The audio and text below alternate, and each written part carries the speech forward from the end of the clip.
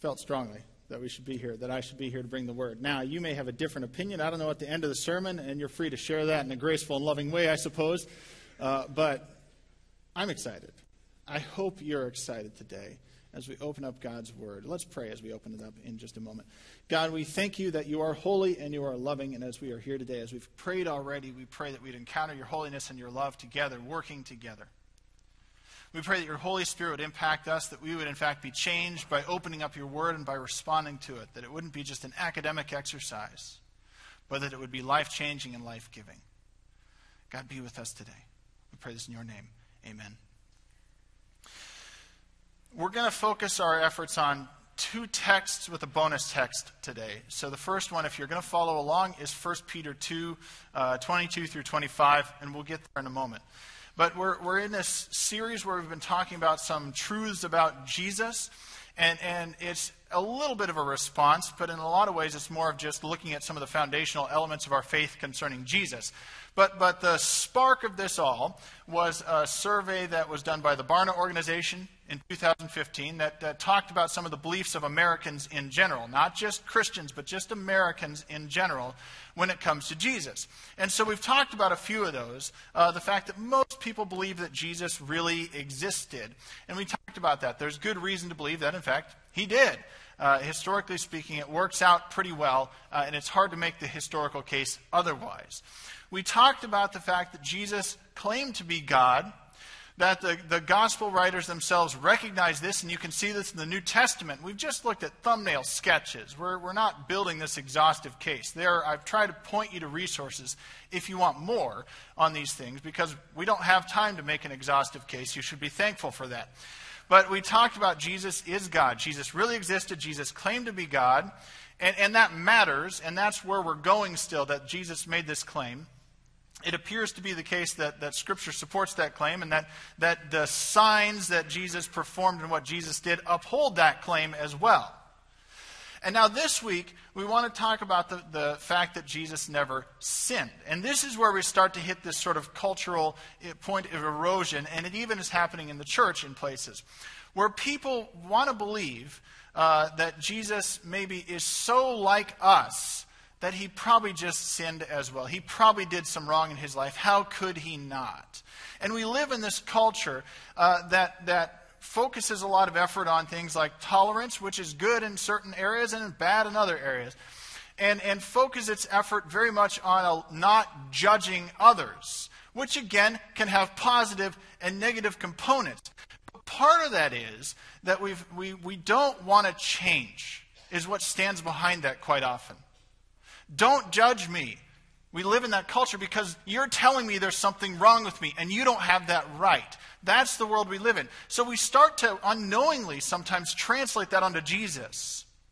That perhaps Jesus is judging me by being perfect, which actually Jesus has the right to do that, but that maybe it'll just make it easier to stomach if I can just assume that Jesus probably was just as human as I was in many ways. Right? It pulls him down to earth so much for us. It makes him seem more approachable even, if you want to look at it in positive terms. And so we start to see that about 50% of those who were interviewed either thought Jesus probably sinned or weren't sure, and the other 50%, again, this is just the American public, said no, Jesus was sinless. Well, that's a pretty big disparity then, if you got a split like that. And we can ask the question, what does Scripture tell us? And then, of course, you can ask further, then what does Scripture show us, too, about Jesus? But before we get there, we've been hanging this whole sermon series on 2 Timothy 2:15. Do your best to present yourself to God as one approved, a worker who is not approved and who correctly, or not ashamed, and who correctly handles the word of truth. And what we've said about that, and where we've kind of, the trajectory of where we've gone, is that your life is a testimony, whether you want to recognize it or not, about the work of God in your life. And we need to live right with God, be in right relationship. And when we draw close to God, we're going to be changed by that contact. We'll be made more like Christ in that interaction with God when we draw close to the one who is holy, and we're going to respond to our world in godly ways because our character is being changed. And when we run into the real world situations, we're going to respond differently because we've been touched by God himself, because we've been changed from the inside out, as we've been saying this morning. But in between all of that, moving towards God and living right with God and the change that happens, we could ask, how do we even get to establishing that godly behavior? How do we get to that point? In the midst of all that, I'm not going to give you a nice, clean 3-point response or anything like that. What we've really been doing is talking about our response to God almost in one simple way these last couple of weeks. And so really, we're talking about our response. And today, even beyond that, we're talking about the response to what God has already done for us. There's work on our part, certainly, but God has done the work for us so that we can live right with God. And we can be changed in the process to become more like Christ. And we have a sinless Jesus who is able to do that for us. When you read Scripture, you can find out a number of things about God, of who God is. One of the predominant themes that you see is that God is good. Not just like goodness, but God is good. And I think author James Sire, in his book on worldviews, really outlines it well, that two of the other things that you hear about God being described as are holiness and love. Not God is like, but God is. And God's goodness is really expressed in those two ways, in holiness and in love. I've been reading the first 5 books of the New Testament or Old Testament in my own devotional reading, and you cannot walk away from those thinking that God is less than holy. God seems so other in a sense, but in a positive way. That God doesn't seem like he's part of his creation. He's the creator, not the created. And that's part of what holiness is. We have to understand that. God's not just the highest thing that was created. God stands outside of creation. That's part of what we're saying when we say God is holy. The other thing that puts it maybe in terms that of how God interacts with us is a way that has been stated by A.W. Tozer when he writes about holiness. He says, that which is holy is healthy. That's a great way to say it. It's got integrity. It's put together. It's whole. It's not broken. It's not fractured. It's not vandalized, however you want to say it. And that's what we have in God. Something apart from creation, whole, complete, unfractured. God is holy. God is also love. Zillion different definitions of love you can find out there. Just take your pick, right? But God's love is best expressed in Jesus Christ, in giving us his Son, not because he had to, but because he wanted to. Thanks be to God for that God gave us. And it's a very personal thing. We don't have an impersonal force in God. We have a very personal God who would choose to do that, who is capable of choosing to do that, to love. And as it turns out, holiness and love work together. We often easily think of them working against one another. God is either holy or either love, but they work together, not against one another. And so we'll look at those two pieces today as we move forward. A few years ago, I was putting together a playhouse. We had a playhouse to go in the backyard for the kids. We were living in Colorado at the time. It did make the move with us. Boy, it was hard to put together the second time. But the first time, it was hard enough. You know, it's in multiple boxes. I've got all the tools there. You open up the instruction manual that doesn't look like it was written by somebody who actually ever put it together. And you know, it tells you to lay out all the pieces, and you got 6 extra bags of parts. And you know how these things go. But the warning sign really came to me when I read, this should take 2 reasonably skilled people 15 hours to build. And then, of course, you start building the thing with the tools that are there, and you like put the B1 bolt with the L4, you know, socket thingy, and you're like, but there is no L4. It's like an L6, and that doesn't look like the picture. And it took forever. It took days to put this thing together. And I'm not that technically inept. I mean, this is not hard. But you feel like you're set up for failure from the beginning on these things. 2 reasonably skilled people, 15 hours. I had a second reasonably skilled person to help me at the beginning too, and it still took us forever. But you feel like you're set up for failure. And that's, I think, what happens when we talk about God's holiness and being able to draw close to God, but God's holy, and it feels sometimes like we're set up for failure. When you think about that, how am I going to draw close to a holy God if we really recognize the fullness of the picture? This is a very simplistic way to look at it, but we're supposed to be close to God. God gives that word, be holy as I am holy. Old Testament, New Testament, you get the same word. Be holy because I am holy. And so we're supposed to be in close proximity, but the problem is sin enters the picture, and we can't be close to God because sin is part of the problem. And so it functions like this moat, and we're on the outside set up for failure with a raft with a whole lot of holes in it. We can't get across on our own. And this image will come into play, I believe, next week, so keep this in mind. But this spatially just picks out for us the problem. The effects of sin are that we can't be close to God, and then if you start to tease those out a little bit further, and you can see this evidenced very clearly in the camp in the Old Testament. Not only did sin alienate the people from God's presence, but it alienated them from one another and from the community. You've got to separate yourself out. That's what sin does to us. It has this ripple effect out. We're broken by this and alienated from God. God is holy. We have to understand that. Yet God gives us a holy sacrifice in Jesus Christ so that we can somehow make it close to God again. God gives us really what we need so we can reestablish the relationship. So let's go to 1 Peter 2, 22 through 25. Peter quotes here for us Isaiah 53, which if you start to look at Isaiah 53 and do a little working with it, Jesus quotes it, Jesus references it. It's referenced and quoted an awful lot in the New Testament. It's very key to our understanding of what the work of Christ was doing. And so starting at verse 22 of chapter 2, it's quoting Isaiah 53. He committed no sin, and no deceit was found in his mouth. When they hurled their insults at him, he did not retaliate. When he suffered, he made no threats. Instead, he entrusted himself to him who judges justly. He himself bore our sins in his body on the cross so that we might die to sins and live for righteousness. By his wounds you have been healed. For you were like sheep going astray, but now you have returned to the shepherd and overseer of your souls. You have this prophecy cited. The prophecy that Peter is citing for us is fulfilled through Jesus Christ. This one who had no sin. There was no deceit. He wasn't lying about who he was or anything that he did. And he comes and he takes our place as a sacrifice. It seems unjust, but actually it is justice being served in the end. To take our place when we deserve that. That's what Peter's getting at. Jesus becomes this unblemished, perfect sacrifice. Hebrews, the book of Hebrews, which we'll turn to in a moment, talks about this in more detail. That the sacrificial system you had in the Old Testament that was there to atone for sin was merely a shadow of what was to come in Jesus. Here you have now not an every day, every year sacrifice that needs to go on of a different kind, but you have life for life.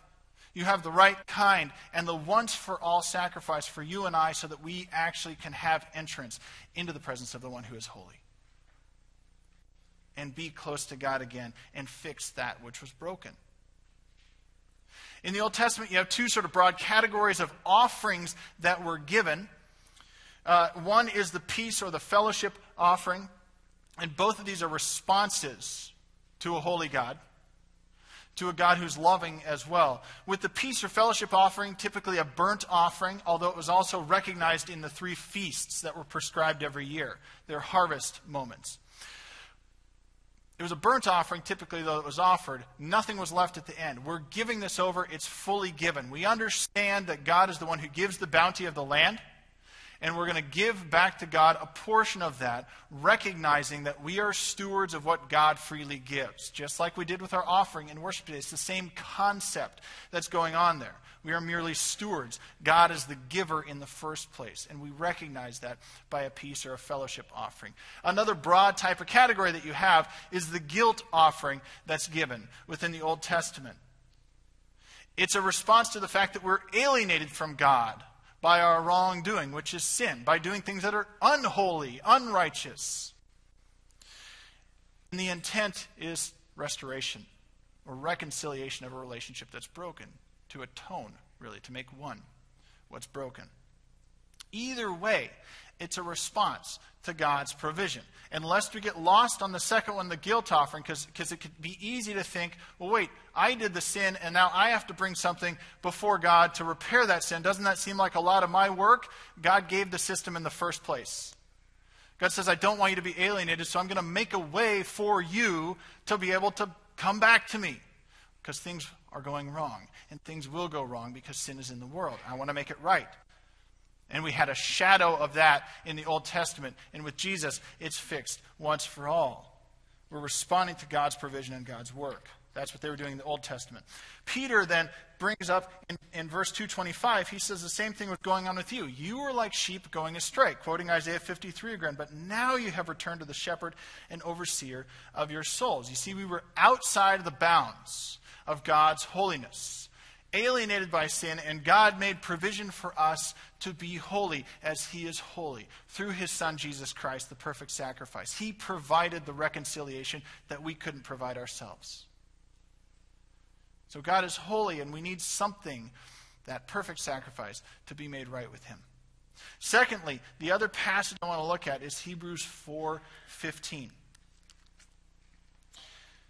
Jesus is described as a high priest here. And again, Hebrews would go on. If you read it, it's a lot about the sacrificial system and how Jesus fulfills what's there. But it says, for we do not have a high priest who is unable to empathize with our weaknesses. But we have one who has been tempted in every way just as we are, yet he did not sin. Now, as we define sin here, I always think of the old catechism. Sin is all in thought, word, and deed, which is contrary to the will of God. It's anything where we essentially, if you want to get to the root of sin, it's us turning ourselves into God. That's what we're doing. I know better than you, God. It may seem hard to say it that way, but that's what we're actually saying to God. I know better. I know better than your ways. I know better than your will and what your plan is, God. That's sin at its core. It's not just the things we do wrong. It's the very attitude of the heart that would cause us to do that. Jesus didn't do that. He did the will of the Father. He says as much in the Gospels, but he had the ability to sin. We recognized last week that Jesus was fully God and fully human. In that being fully human, he has the ability to sin. Satan tempts him 3 times, and those were tough temptations. They were not easy. He was able to give in to those. Jesus prays, if this cup could be taken away from me, God, that would be great. This is going to be hard. He's tempted to walk away from God's plan, but he didn't. And so we recognize that God is holy, and he wants us in his presence, but the love is what motivates him to send his Son to endure all of that so we can be brought back into his presence. That's what we get through the Son, Jesus Christ, who came.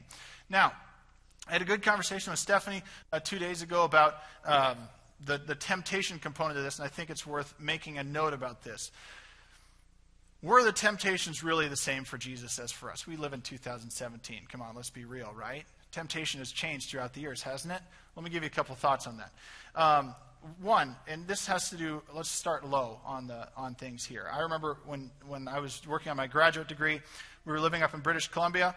I was distracted for a short while by a video game, right? Nothing big. It just was taking a little extra time and took me away from my studies for a short while. Didn't fail anything, just was a distraction. I gave the power cord to Stephanie. I said, I need it at the end of the semester. I want to get this done right. Done. And I was talking to a friend 2 days later who didn't have a TV. He was living in a communal house where they just barely had any technology at all. I mean, they barely had running lights in the house. It was great. And I was talking to him, and I'm thinking mentally in my head, man, how amazing would it be to have no TV and no nothing? We could shut it off at our house, and we'd have no distractions. And as I'm talking to him, he's not knowing this thought. He's like, yeah, I didn't get what I was supposed to do done last night because I was distracted. And I was like, wait, what? He was distracted without any technology whatsoever. He was reading something else, playing board games, talking to people. I'm reminded it doesn't take much to get distracted. Some of you are right now. Now, thank you. But let's go on with the temptation, because I was in a conversation then, not too long ago, with somebody who was telling me basically I should abandon the Bible because it's a 2,000-year-old document and it's outdated. We live in 2017. You know how the argument goes. And so as we talked about this, there wasn't much chance for me to go to word in edgewise, but when I did, I was pointing out, we talked about sin a little bit. I said, But is sin really that different now? I mean, if you look at the list of vices, the 7 deadly sins of the church, they've been put down through the centuries: pride, greed, lust, envy, gluttony, wrath, sloth. We just have different portals into those now, don't we? The sins are the same. Technology doesn't change that. It just changes how we access and commit those things. I'll give you one more thought, a little lighter hearted as we move on here. It's about distractions again, and that things haven't changed. We have a game around our house called Cube.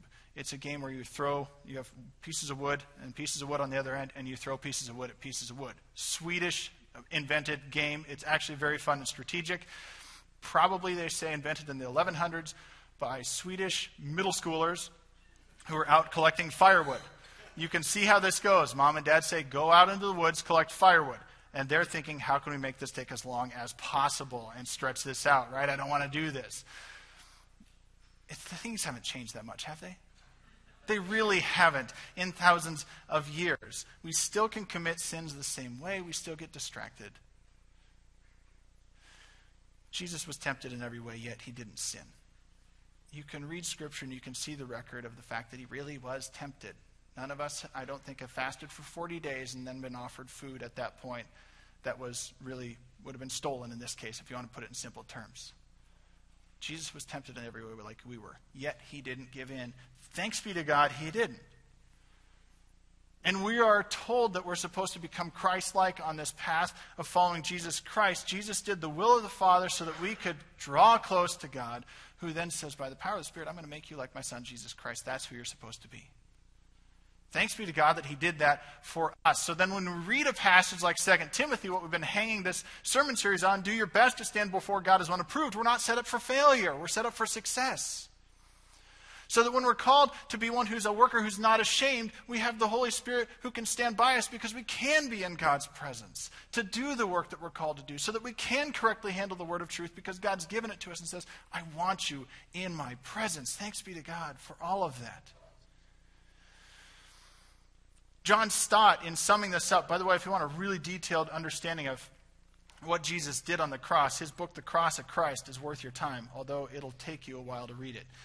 But he says in that book, he says, how could a God express simultaneously his holiness in judgment and his love in pardon? Exactly what we're talking about, holiness and love working together. How could he do that? He says, only by providing a divine substitute for the sinner. That's you and me. So that the substitute would receive the judgment and the sinner the pardon. And that's only accomplished because a sinful Jesus wasn't sinful.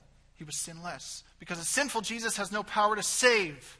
Because Jesus was sinless, he could take our sin away for us, take the penalty away, and conquer sin, death, and the devil. That's the Christ we have, that we follow. To round this out, Colossians 1 sums it up well, verses 19 and 20. Here's your bonus verse. For God was pleased to have all his fullness dwell in him. Put it all in Jesus Christ. And through him to reconcile to himself all things. That's you and me. Whether things on earth or things in heaven, by making peace through his blood shed on the cross. And it all comes down to our response to that. Just as the offerings in the Old Testament are a response to a God who provides, and not only provides the good things in this life, the bounty of the land, what's in our bank accounts, but the God who provides the way out of sin when we, like sheep, turn away. That's the God that we worship. That's the God who has holiness and love working together. So that Jesus becomes sin for us, even though we should take the penalty. And we become the righteousness of God. We are not set up for failure. Amen. We're set up for success. And God provided the way. He said, I want you to be holy as I am holy. I want you to be in my presence. Let me give you the way to do that. And so this morning, before we go to the table here, I want to take time to pray right now. You'll have time to pray even at the table to pray and hand things over to God. But I want to pray first and foremost to take those areas of our lives where we have not submitted. Maybe you've never said yes to Jesus. This is the time to do it. Will take time. But there are areas of our lives where we continue to hold things back, where we put up walls, where we block God's work in our life. Who wants to make us holy? Who wants to give us freedom and redemption from those things that hold us back? So let's take time to pray before we go to the table.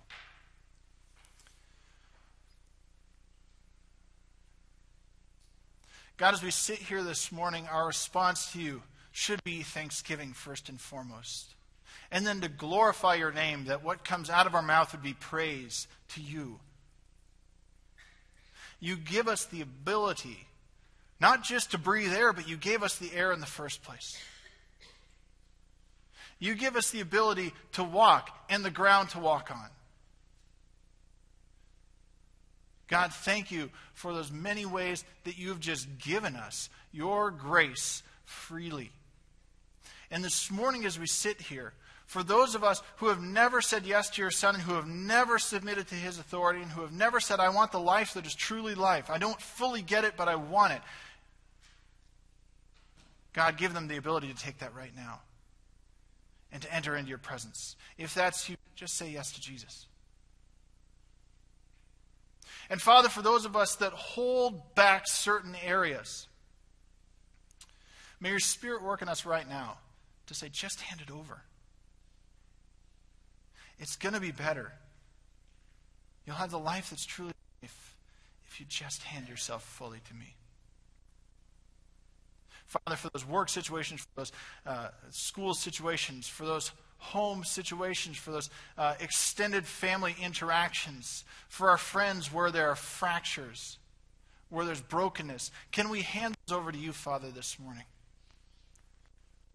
That you would repair what's broken, that we would recognize that because you sent your Son to die on the cross, nothing is irreconcilable. Nothing is beyond your redemption this morning, God. As you sit there, hand those things over to God. If you need to put your hands out, put them out, and hand over those things to God that need to be redeemed, and hand it over, that you need freedom from. God, we lift these things up to you this morning with thanksgiving in our hearts. We thank you that your presence is even with us here today. May we experience that. May it go before us as we leave, that we're not left without a witness in this world. Thank you for your good news. We pray this in your name. Amen.